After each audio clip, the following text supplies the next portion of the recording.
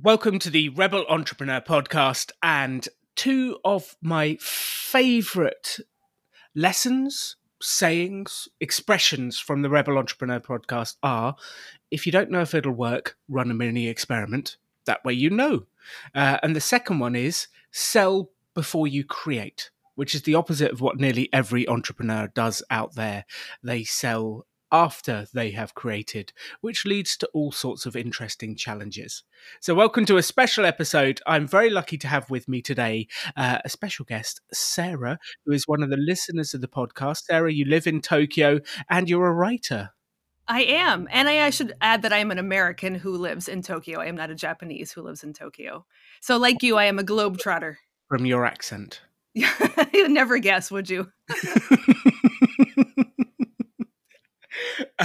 So welcome to the show. I'm very excited about this. You wrote me an email about your mini experiment and what you did. Well, it turned out not to be quite so mini, but your experiment and what you did.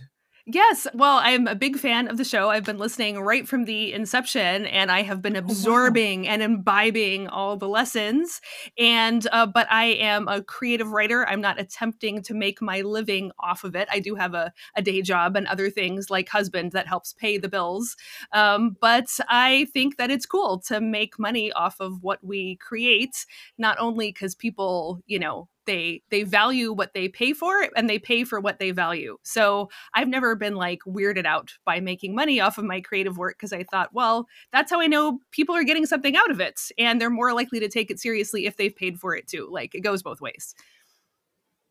It really does. It really does. And I remember reading some things about the amount of money you make shows your value as a business. And I found that quite interesting because I've been long a proponent of the idea that your job is to fix other people's problems, to make their life better. And you might be going, how does creative writing fix people's problems? Well, it entertains them. It makes their life better. It gives them enjoyment. And the more you fix someone else's problem, the happier you make them, the more enjoyment you give them, the more they will reward you for that if you ask for the cash. So it's an interesting one. The amount of money you make can be related to the amount of value you bring. It's just that the economy doesn't value all skills equally. So it can be disheartening for some businesses and some types of work when you're like, I've put my life and soul into this and people love it and I'm only getting paid $2, $5, $10, whatever it is. Yeah, and creative work solves people's problems in lots of different ways, and there's lots of competition, and it's not like an obvious problem solving like I need my leaky faucet fixed. So, yeah, so it's hard to like get a clear signal, but it is, I think I found very encouraging that people actually want to pay for my creative work is also a signal like this is good, keep making more of this. Even if it's not a huge amount, the fact that anyone's willing to part with any amount of money for my work is like very encouraging. Also because I would do it anyway. So I'm glad to have that extra signal. Like, go ahead, keep doing this. So because you would do it anyway, why did you want to sell it? Why, if you're doing it for yourself, if you're doing it for enjoyment, if this is your passion, why did you want to turn it into a business? Why did you want to sell it on the side? Well, I think that if artists are honest with themselves, there is something inside of them that drives them to create, but creating it is not the end of the story. If you create something, you really do want someone else to receive it in the end. Like even Emily Dickinson, famously the American poet recluse who never published anything in her whole life, she kept all the copies of her poems and they were neatly arranged and found after her death. So even though she was too shy to do it in her lifetime, she didn't throw them out. She wanted them to be found. And so I think artists who are honest with themselves, I mean, you can be someone who creates purely for an audience with no like internal compass guiding you. And, I think that's in a marketplace, that's legit. But I mean, even if you're creating out of your own passion and vision, you still really want someone else to react to it and respond to it and benefit from it. And so, the usual way we do that is by selling things. I also give lots of my creative work away for free. But again, because people value what they actually invest money in, I think they're more likely to take your creative work seriously if at least for some of it, they're willing to pay. Like maybe the free stuff is to help them get a taste for it and see if it's for them. But after that, if they value it, people don't feel bad about paying for creative work. They're actually happy to support a creator. Yes, definitely. I love supporting creative works I like, and I want to give them money so that they keep doing it. I enjoy it. Please do Yeah. more.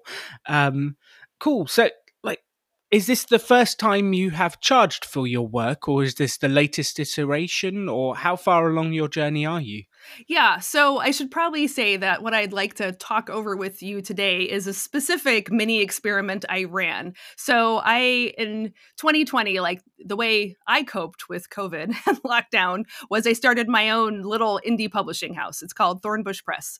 And because I was writing the kind of stuff, like I'm a very niche writer, so I am also a Lutheran pastor and theologian, and I love to cook and I like to write fiction. And so I'm like this weird triangle of those three things. There's not a lot of competition. And there's also probably not a lot of market demand. But for the people who like those three things, like I'm it, I'm right there. So, but it also meant that like traditional publishers couldn't really make any sense of what I was doing. And when the whole economy goes sideways, they're not going to take a risk on something new and strange. So then I kind Mm. of learned about all the amazing opportunities for indie publishing now. And I was like, and then I realized that's what I want to do anyway. I want to take my own risks and keep my own profits. That is a good combo for me. And it gave me total creative control over what I was doing too. So by the time I got to the mini experiment I'm going to talk about today, I'd already published a handful of books. I had a website already since I think 2016. I'd been collecting email addresses. I do a quarterly newsletter. So I'd been doing that since 2018, maybe. I have a podcast I do with my dad, who's also a theologian. So, like, I had these various ways of connecting to an audience that liked various aspects of my work. So what I'm going to talk about now is I wrote a novel, a big honkin' novel, 500 pages, called Wow.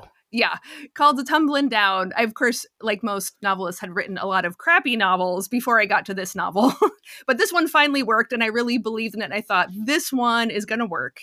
It's going to sell. But then you do the math with indie publishing, and even if you don't have a publisher taking a cut and paying you a pathetic royalty, the return on investment is very slow and small, a couple bucks for each sale. It's a little bit demoralizing. And after, the emotional outpouring and years of editorial training to learn how to write a good story that worked, and then, layout and recording the audiobook and uploading the ebook file and squaring things with the printer, to only make $2 per copy was just really, really depressing. So I thought, I know, I will take the principles of the Rebel Business School and Alan Donegan, and I will figure out how to run a mini experiment to see if it's possible to make more money off of a novel than just the trickle of sales through Amazon. And that's what I'm here to share with the world, my successes and failures. I love that. So what happened? Tell us what happened, because I love the idea of creating more profit than you would, and your focus on generating some profit out of doing the book, I think, is fabulous. So yeah, what happened? What happened?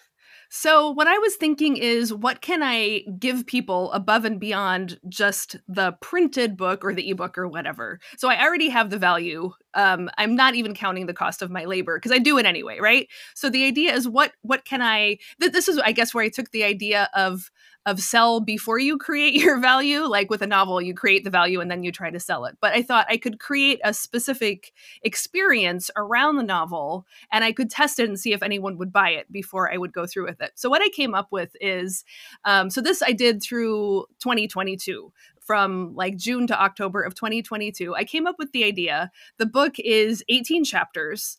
So I split up each of the chapters into 5 sections, Monday through Friday, and basically copied and pasted into scheduled emails for Monday through Friday for 18 weeks, starting in June, ending in October. And what I did then is I advertised to my on my website, through my mailing list, on my podcast, through personal emails to people. I actually discovered I have a fair number of fans who don't get my newsletter, so that's a whole nother marketing issue we could talk about at some point, how to connect with those people. But I did what you said. I contacted people and asked, are you interested in this thing I have to offer? And so over the course of like maybe a month, I sent out a bunch of emails and did the podcast advertising asking, would you like for $50 to subscribe to the novel before it's published? It wasn't published till November of last year. So this would be, you'd be a reader ahead of time. You'd get it serially. So every morning when you wake up with your coffee, you'd get to read the next installment in the story. And then on top of that, 4 times in the course of the 18 weeks after major pivots in the plot, I organized a live video chat so that all the readers who wanted to could hop online together with me and react to the story so far, ask questions, and then I would always invite them to speculate about what was going to happen next without, of course, giving any spoilers.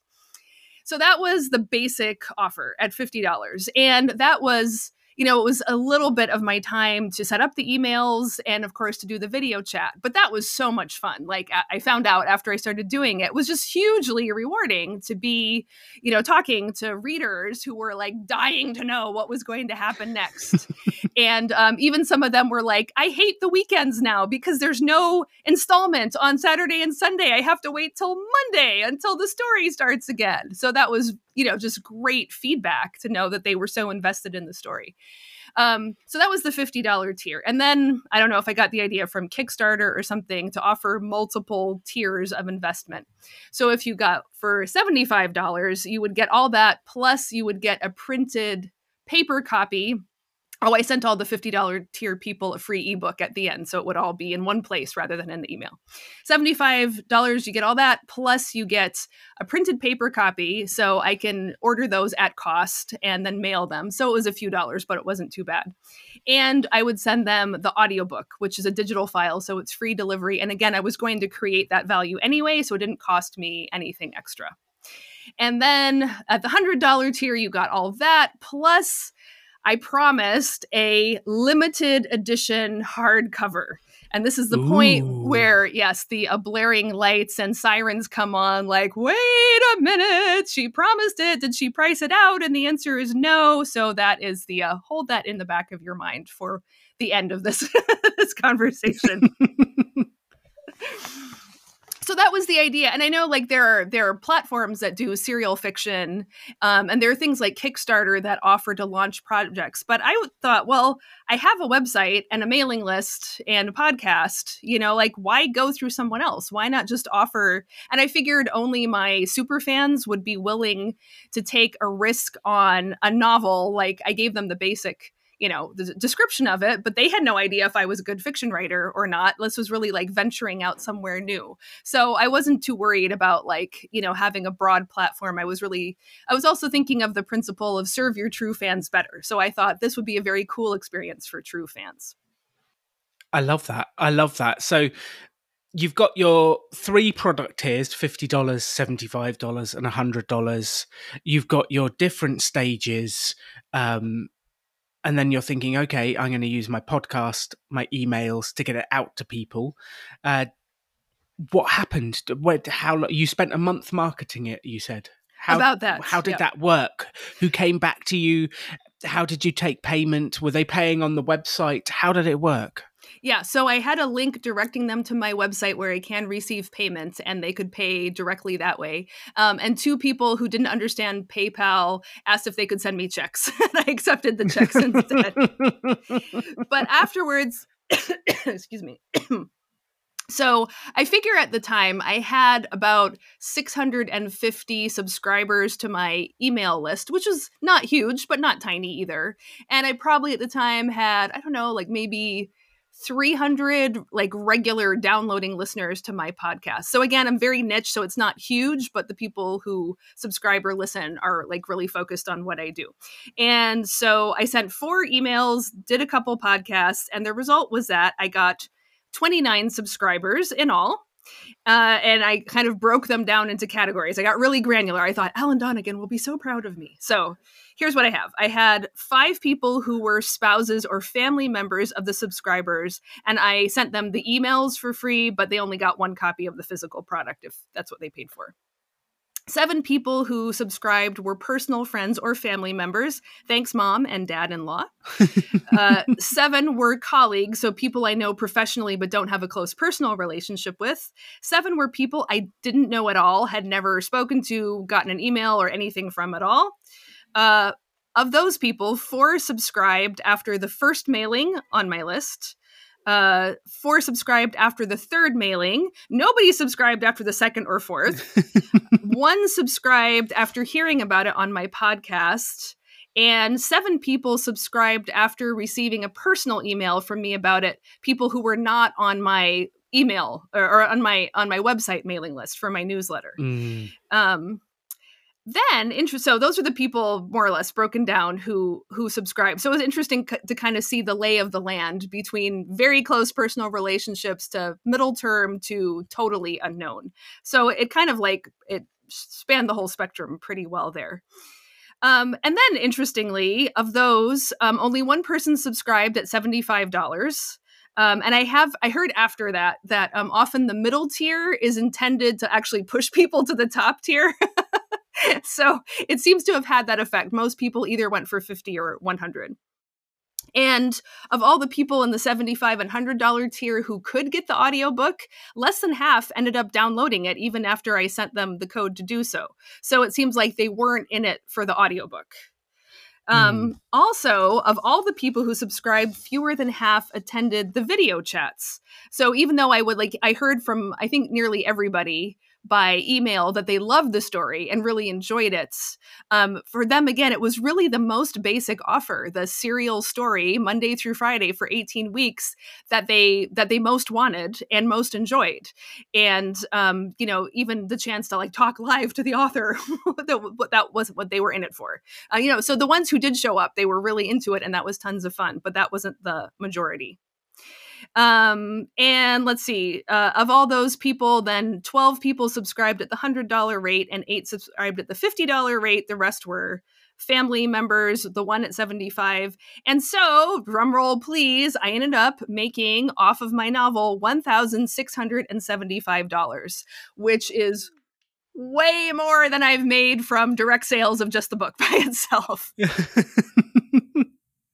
Fantastic. I love it. I love that. And you created packages, you offered extra value. And I think one piece that came to me as you were talking was, even though in less than half showed up to the author chats, the video calls, I bet you that engagement was hugely valued by the people who did show up and created a lot of energy. So I think sometimes we get disheartened when it's only a few people showing up, but the energy it creates is unbelievable. So there is value with connecting with your audience, and that chat, I bet, well, I'm going to ask rather than betting, like, what was that like for you? Did it give you value, those video calls? What did you learn? What did you think?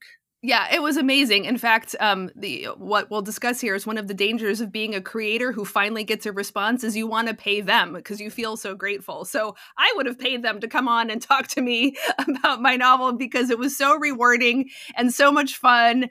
There's speculations about what would happen next, what they got right and wrong, what parts of the story they resonated with. It focuses on a whole family, and different people like really felt more attached to different characters.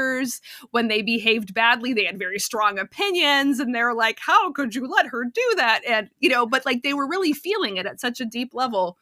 And probably the nicest, the most meaningful compliment I got at the end, after it was all over, after the 4th video chat, one of the subscribers wrote and said, so interestingly enough, the whole time I've been reading your book, I've also been training for a marathon. And the marathon was the day after the story finished. And I've known from previous experience of marathons that when I finish the marathon, I feel a total letdown that it's over. Well, actually, the letdown of your novel being over is worse than the marathon letdown. I'm so sorry it's done, but I'm going to tell everyone I know what a great book this is and encourage them to read it. So, that's lovely. That was amazing. Yeah. That is fantastic. So what did you learn from this whole experience? Because you've got a great headline number that you've taken a lot more than normal people would by selling a novel. What did you learn from this experience that you think people listening might be able to take away from it? Well, I think what I really learned is that like you always say, you can have value, but do different things with it. So a novel is, I mean, it seems like it's just a printed book or an ebook maybe. Or even, the standard now for indie authors is print book, ebook, and audiobook. But actually, you don't have to stop there. And having a way of getting people to engage with the novel, not just by buying the print thing and sitting down with it, gave them a different way of engaging and getting excited. What I also learned, though, is that the cheapest option for me ended up being the most attractive option for them. So this is the part where I have to tell how I ended up losing the profit that I made. Oh no! Yes. So again, I was thinking, probably misinterpreting some things I'd heard on the podcast, which is to sell your value before you create it. So I just promised this limited edition hardcover, and I had sort of like vaguely looked at printing options, but I didn't price it out, and I didn't really think it through very carefully. But I thought, I've made $1,675. A little bit of that will go towards the paperback copies. But basically, it's mine, all mine, I'm fine. But there were other expenses along the way too. So when I got down to doing the limited edition, I had some options. One was that I could just commission a different cover and get those printed print on demand and then just send those. Unfortunately, I loved the cover that I commissioned for the book that would be published so much. I felt like, well, anything else I choose is not going to be as nice. So I don't want the subscribers to feel disappointed that they got a less awesome cover. So I thought, all right, well, I'll stick with the cover that I have, but I'll find a printer that can offer bells and whistles. So I looked around and I found a printer that would do a very tiny print run. So this is the other problem, is print on demand is one thing, but if you're going to add the bells and whistles, like colored end papers or a ribbon or stitching, that is a limited print run. And that makes the price go up some, not terribly, but some. So I found one that did that, and they would do it for a print run of only 13. So that was for the 12 subscribers, plus I wanted one for myself. That was fine, except then at that point, I was so overflowing with gratitude to these people for taking a chance on my art that I was like, I'm going to give them the most amazing hardcover they've ever seen, which means sewn signatures. So in printing, by far, the most expensive cost is sewn signatures. If you have a glued binding, it's much cheaper. That's what all print on demand is, sewn signatures. And of course, the bigger your print run, the less it costs per unit. If you're only doing 13 books, it's a lot per unit. But I was just carried away. And so I was like, okay, I'm going to order 13 books at 500 pages with sewn signatures. That basically meant each book cost $80. And that also meant that basically, so that was already pretty expensive, but I was like, it's okay. I still come out ahead. Then basically what happened was bad luck. And now I realize that businesses have to budget with bad luck as a possibility in mind and just like flub ups along the way. So basically what happened, the bad luck is first that my cover designer, although a brilliant artist, I realized afterwards was kind of new to creating covers to specification for printers. And so I had to go through a lot of iterations with her to get it right. And so that meant that my total cost for her went up above the initial estimate because we had to go back and forth so many times. Then this special printer that I used, there was some confusion between metric and imperial. So it took a few times to get those specifications right. And I talked to different personnel on the phone of the printer, and they didn't always give me the same answer. So then I had to have further updates from my designer before I finally got the specifications correct. So that ended up costing me a couple $100 extra by the time I finally got everything signed off. And even then, when I got the printed one, the cover image is just slightly off center. I don't know if anyone else ever noticed, but when I look at it now, all I see is the one strip that's kind of empty. And I'm like, I hate that. So that's a bit of a bummer. Even so, then I still would have made a teeny tiny profit, except I never thought about postage. And one of my subscribers was in New Zealand, and all my books went to the United States. My parents got them for me rather than doing them from Japan, because all my other subscribers were in the US. And because this big honkin' 500-page limited edition hardcover was so heavy, it cost $60 to send it to New Zealand, at which point I officially went in the red. Not by much, but I did. So I made this amazing profit off my novel and then lost it all in a ridiculous act of generosity that really wasn't necessary because everyone just wanted the emails anyway. Oh, well. Well, I think two thoughts struck me as you said. The first is that small strip on the cover that you notice every time you look at it. You just don't know if the people who've got it notice it as well. And I always remember when I was full-time running the courses at Rebel Business School, I would go to a course and our target was always to get 100 people at the course. So if there was 35 or 40 there, I'd feel a little bit sad inside that we hadn't got there. And I actually had to learn very quickly, don't project that sadness onto the customers, because quite often the customers were ecstatic. They'd never seen a course with 40 people. They were used to 6. But it was just a perspective thing. Sure. And you just don't know. So I would always ask the client and I'd hold inside all my emotions and find out what they think first. So what do you think of the course? What's happened? And they'd look around and go, I can't believe there's so many people at this place in this one thing. And I'd be going, I'm so glad you're happy. I really wanted double. But I would always hold that inside because I think you never quite know exactly what the customer's feeling at that point. You have to ask. And I think the second bit actually ties into that, which I think you've said, is you don't quite know which bit of what you did created the most value. And it seems like the lesson you've learned over the period is actually the free email every day with the story that gets people so hooked. They're waiting for the cliffhanger, what's going to happen next every day. That's the bit that created the most value. And I think, yeah, we always want to do more for our clients, but sometimes it's the simple things done really well. Yeah, the free things. And we're like, well, it was free for me to do, so why should I? Yeah, you almost feel a bit bad. Like, this was free for me to do, but you love it, so I should give you more because you paid, but you don't have to. That's the thing they want. And it's this, yeah, what's the word? It's the like drive between, oh, I want to give more, and actually the thing that they really want is just this, just that. Do that one thing really well and they'll love you for it forever. Yeah, well, I mean, that points to the fact that the one thing never accounted for was my labor or creativity. So technically the emails are free, qua emails, but like the story wasn't free. I spent 13 months, writing and editing and working over the story, plus like all the years of my life before then, becoming the kind of person who could write the story. So in that sense, it was an immensely costly set of emails, not in money, but in like my whole life's energy. So like, why should I feel bad at people being willing to pay for those?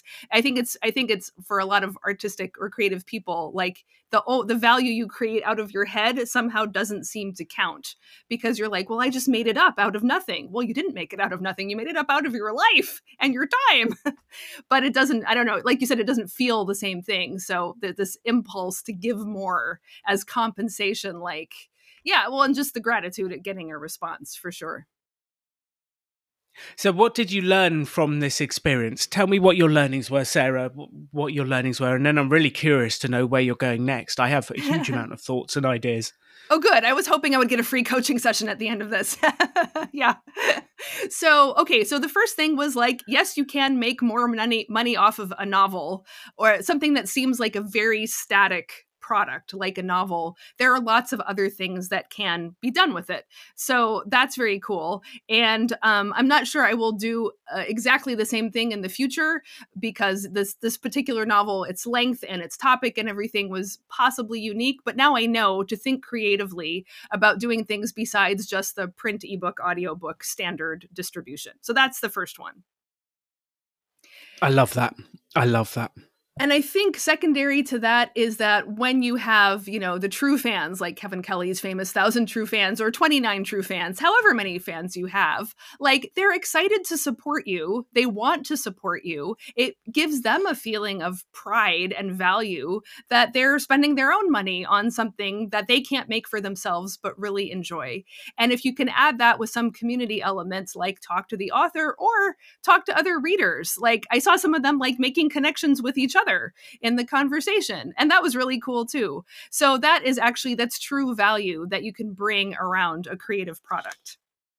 Yes, I think sometimes we just think the product is the product and that's what I'm selling, but there are so many options and so many ways of doing it. And at Rebel Business School, I speak to people, they go, I want to launch this as a business, and they have the one specific vision in their mind of exactly what it is. And it's trying to open up that vision and go, well, what else could it be? How else could it grow? How else could it become a community, a source of people, and build something bigger? It's never just a novel. It's a whole community. It's a way of selling it. It's different things. And yeah, I love that you're bringing the people together around it, and they do feel a sense of pride. They do feel a sense of enjoyment. I think that's fantastic, which I'm going to hold my question till after you've gone through your learnings, but I'm definitely thinking, how else can we sell this one book? Like, this mini experiment is not dead yet. Ooh, okay. So that's good to know. What else did you have on the I was takeaways? done.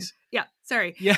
Well, and just to the community thing, also, specific to mine is it's a story about a church, a congregation. And so, like, it very obviously taps into people who belong to congregations and have had the set of experiences there. But, it doesn't have to be, you don't have to like duplicate the community that your story is about, in the real world. But I think that was like an added bonus that I had for mine, is that there was just a very obvious set of people who were going to say, like, oh my gosh, I have been on that church council. I know what that meeting is like. So that really was cool. Another thing I learned is that I didn't know how to price it correctly. Obviously, not just the limited edition. That was bad. Just advanced planning on my part. But as I reflected on it, like the high value add-ons were nice, but that's clearly not what they weren't really in it for the add-ons. They were in it to support me more. So I have a feeling I could have priced the lowest tier maybe even higher, and the highest tier way higher.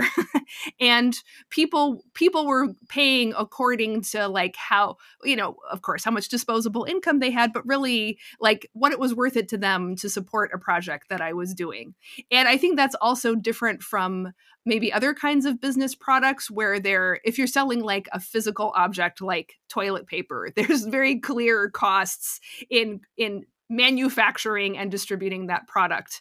And whereas something that is like supporting a creator, it seems like there's probably a kind of more flexible scale of what value people are willing to pay. And I think that's like on Kickstarter, they have so many tiers, really is to like just let everybody at every level, all the way from just give $1 because you think it's cool, all the way up to $2,500 so that I'm a named character in the story or something like that.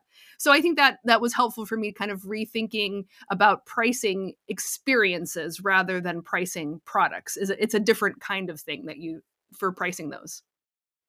Yeah, and it kind of blurs the lines a bit because in a way a book is a product because you get a physical product and you can just buy it off the shelves and take it, but then you can blur the lines and add experiences, you can add different elements. And I always remember, I don't know if you ever listened to the coaching series with Jamie the artist who did the comic book, and the one tier that she added was the be the murder victim in the comic. You'll be drawn in as the murder victim, and that went within 2 seconds for the amount it was charged, and she could have charged way more for that particular one.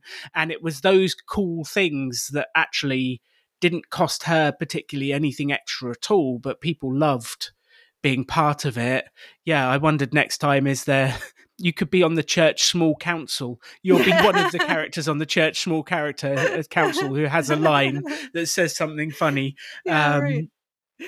But it's those things, those experiences, those add-ons, and it doesn't necessarily have to be expensive hardback books. It doesn't necessarily have to be expensive things. It's the once in a lifetime experiences, or being a character, or those kind of things that people go, wow, I could never get that. I want that, which Yeah. I think drives the top tiers. Yeah, well, it's so interesting. Clearly, when I was making this up, I was pretty much thinking outside the box, which was good, but I still thought like the thing people most want is a limited edition hardcover.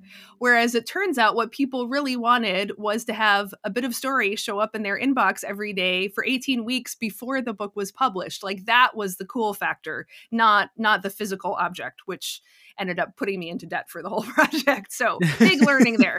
And then the last learning that I have brought to this so far, before I learn more things from you, is that one of the hardest things, especially for independent authors, is to market, because people feel super weird about marketing their work, and I'm doing better about that. And I did good marketing beforehand. But then what I realized is that bringing people along for this cool experience meant that they became natural evangelists for the product. So I instantly got my first big batch of Amazon reviews from all the people who had followed the story, because they loved it and they're very happy to go and give me 5 stars and write up a little blurb about what a great book it was. So that was brilliant. And that's really hard to get, is that kind of very personal, committed, enthusiastic word of mouth. Even on Amazon reviews, it's a form of word of mouth. But they also did a lot of actual word of mouth, and I've heard people say, like, I've already told a bunch of my friends, I got it for my mom for Christmas, I'm going to see if I can organize a church group to read it together. So they just, because they were so invested in it, they became the natural marketers on my behalf. And probably in that sense, the value of doing this kind of project, if you tried to monetize it would still be quite a bit bigger. I would be back in the black instead of in the red if I thought about what it cost to buy that kind of marketing reach. So that was actually a really good thing too, is that fans are natural marketers on your behalf. Yes, they definitely are. They definitely are. So where are you going from here, Sarah? What's the plan? What's next? What are your thoughts? Are you finished with this project? Are you thinking about marketing it again? What are you thinking?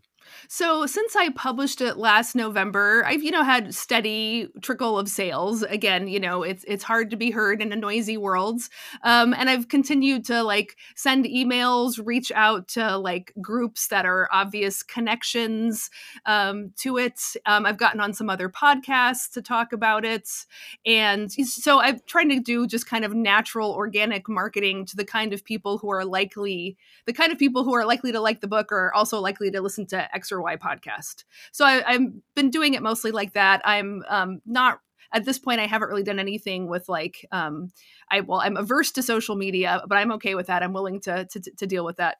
And I have not paid for advertising. And when I've tried to use book services, again, I'm so niche that a kind of generic label like inspirational fiction, which isn't really what I'm doing, but it's the closest that it would fit. People get pissed off because they're like, this is not an inspiring story. Terrible stuff happens. So yeah. So the usual genre category labels don't work, but I think I've done an okay job of figuring out the sort of organic reach. So I'm doing that. I'm writing some more books. I actually started a second podcast of my short stories, because I thought Wow. my main podcast for the past 5 years has been discussing theology with my dad. But I realized that what I'm really trying to do with the fiction is a specific intersection of theology and fiction. And again, there aren't a lot of things like that right now. So I was like, well, I should pioneer it. And with something like short stories, books of short stories sell very, very badly. As a rule, novels sell way better than short story collections. So I thought, well, again, I am creating the value anyway. But I think in this case, deploying the value creatively is more using the stories in an audio format for free to reach out to people. So it's basically the freemium, or not freemium really, but it's the marketing. It's giving people a taste of what I do in order to draw them into the ecosystem of the paid stuff, like the longer, more substantial books.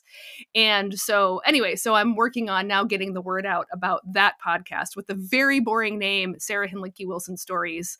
But from the advice I read about this, you want your name to be stuck in people's head, and it's stories. So boring, but extremely accurate. And So I'm trying things like that. I would say at this point, because again, I'm so niche that like finding my people is probably the biggest challenge still. But I think when I find them, they're very enthusiastic about what I do, and then they'll have a backlist of things from me already.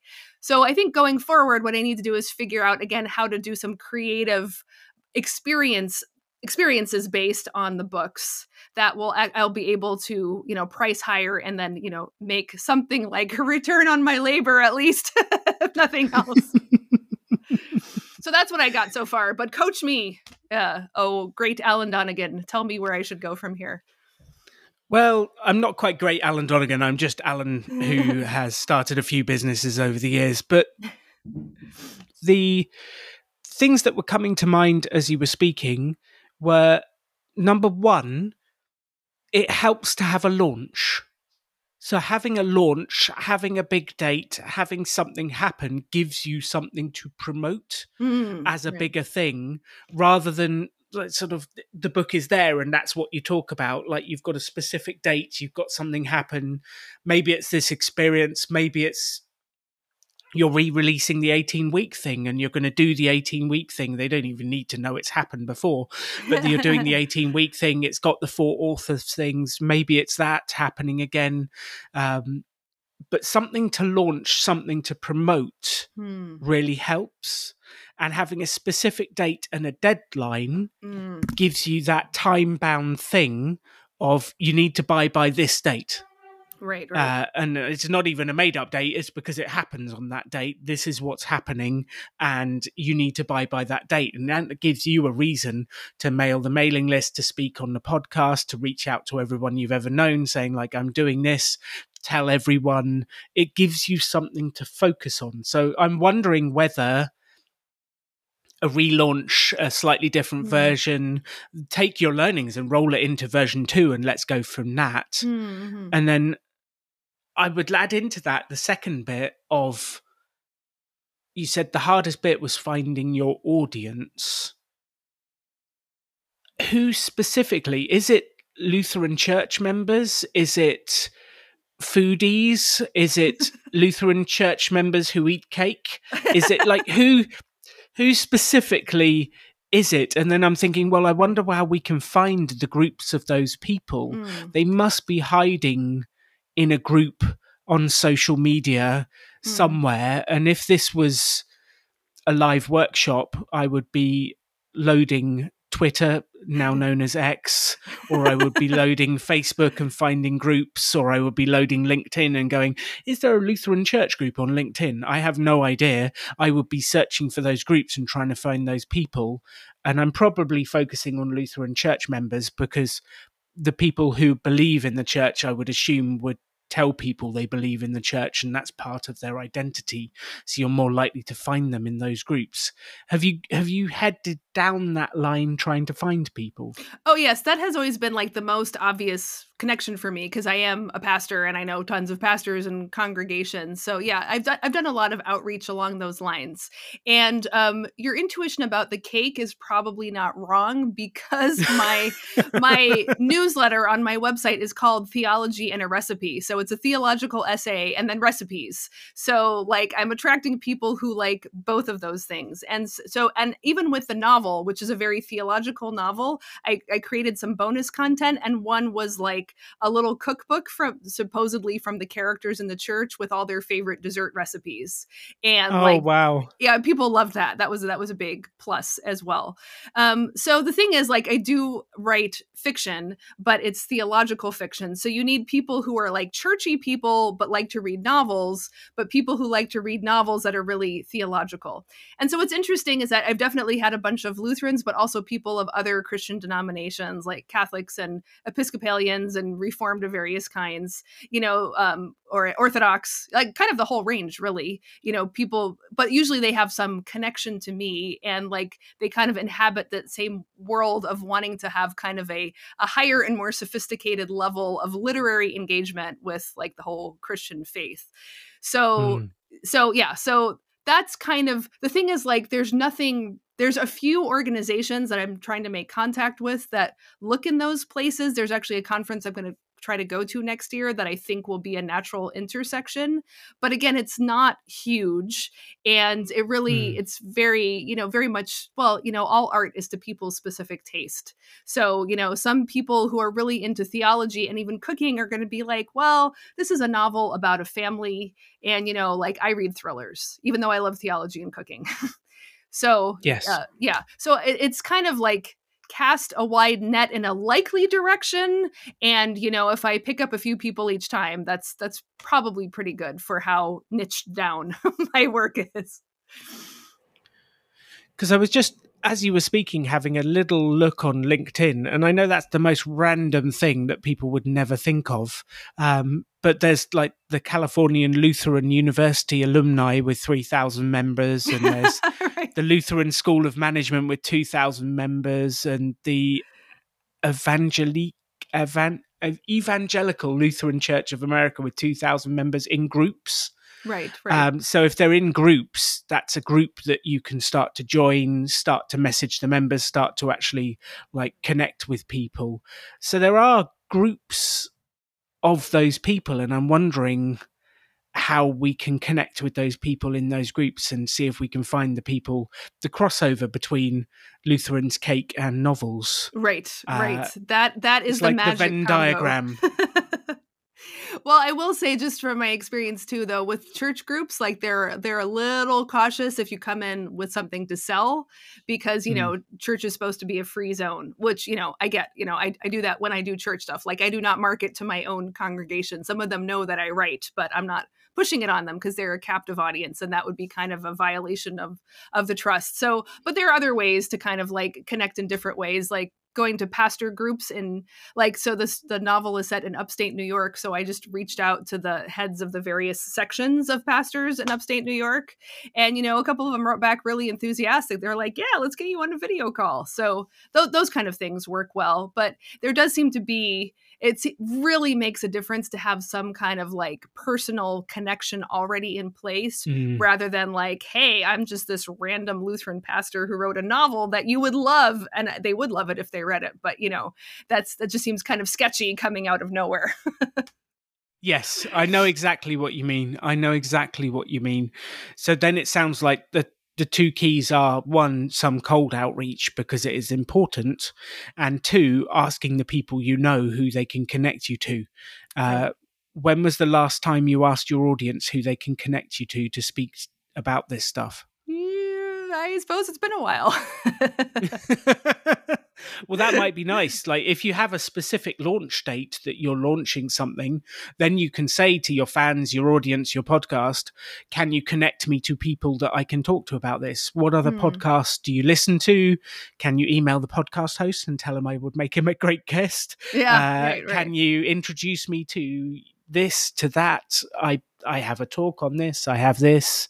I'd start asking the fans that love what you do to put you in touch with cool people around the world. Yeah, that's great. And I really like your idea of having events like a launch or some other kind of event to work for, because it creates like the buzz and excitement, and also the deadline, like you have to do it by this time or the opportunity is over. And I'm sure that helped with my subscription, that like it starts in June. So you have to sign up and start from the beginning. And once the train has left the station, you're left behind.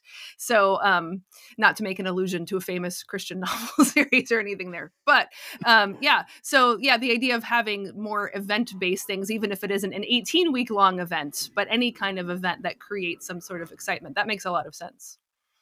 Yeah, it gives you a date, gives you some energy, gives you something to work towards, gives you something to shout about, to email about, to push out there. I think that works really well. And I guess partly I'm saying ask for your audience for help because historically that's something I'm very bad at. And it's always the interesting bit, isn't it? The thing you're bad at is the thing you go, okay, this is what other people should do because it will really work. And Katie and I actually did it recently.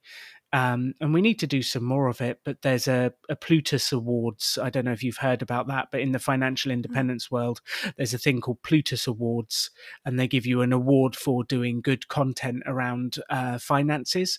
And we run the Rebel Finance School, and we write on the blog about finances, and we asked people on our mailing list, would you mind nominating us? And a bunch of people have nominated us for cool. the Plutus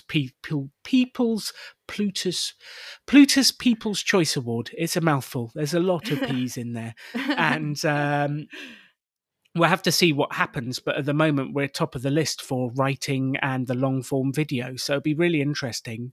But we actually asked, would you please nominate us for the Plutus People's Choice Award for the long form video for Rebel Finance School? And people were like, of course we will. Right. We're happy to help. But I don't think like the specific request, I think, is so critical. So I'm thinking, what specific request can you make of your audience? Can you introduce me to X? Can you introduce me to Y? What podcast do you listen to? Can you email the host of the podcast and tell them I'd make a great guest or I do this? Like the very specific request of, can you do this to help me? Makes it a lot easier for people to be able to do it, because then they're like, well, yes, I can do that one thing. Whereas, can you help me promote the book? It's like, yes, I would love to, but how? Right. How do I do that? Yeah. So the more specific, the easier it is for your audience to actually do what you want them to do, which is to help you. And they love it as well. It's like, click on this exact link, fill in this exact form. It'll take you 2 minutes. Right. Share this post, send this little bit of text, like that exact thing I can do, and I will do it for you because I love what you do. But if I don't know what to do, if it's just, can I help you promote? Yes. Not very good at promotion. What do I do? Yeah. And then they stare off to the distance and don't do it. At the end of my podcast, I say always, please tell a friend about the show. It seems specific, but it's actually not, because like, which friend and when and how, and should you send an episode, whereas if you say, like, send an email and say, please click this link to nominate our podcast for this specific award, which they need to get nominations by this date, then people are like, okay, yes, I want my favorite podcast to win an award. And it's very clear what to do. So that's very helpful, is to be more specific in the ask, on the assumption that people who like your work want to help because they like what you're doing and they believe in you. They do. Generally, people feel good helping other people and being asked for help. And I think we as business people, creators, authors, aren't very good at asking. And it's a common theme that I have heard for a long time, is that we just don't ask, and we could ask more, and people are very happy to help if they know how to. So I think that's my homework for you, Sarah, is to ask specifically for the help that you want. And that's the same for everyone listening to the podcast today. Your mission is to ask specifically for the help you want from your customers. If you've got a cleaning business, ask your 5 favorite clients if they know anyone else you could work for, or like, could they recommend you to houses with dogs, and you're very good at cleaning dog hair and making them sparkle again. I don't know what it is, but like, the more specific, the better. Do you know any Lutherans that eat cake? Those are my customers. The more specific, the easier it is for people to say, yes, I can help. I know that person. The less specific it is, the harder it is to actually do it for people. So that would be the big thing I would be saying to everyone listening to this, is ask 5 people, send out a mailing list email, and put at the end your direct request. Ask for the help you want, because the people who love what you do, they want to help you. They just need to know how. That is fantastic. And, it actually ties in really nicely to novel writing, because everyone who starts trying to write a story tries to make it super general because they think it will be universal, and it connects to nobody.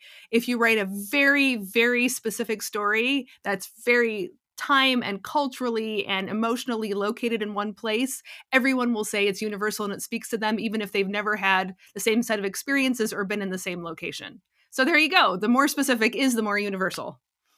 Isn't that interesting? Isn't that interesting how the world works?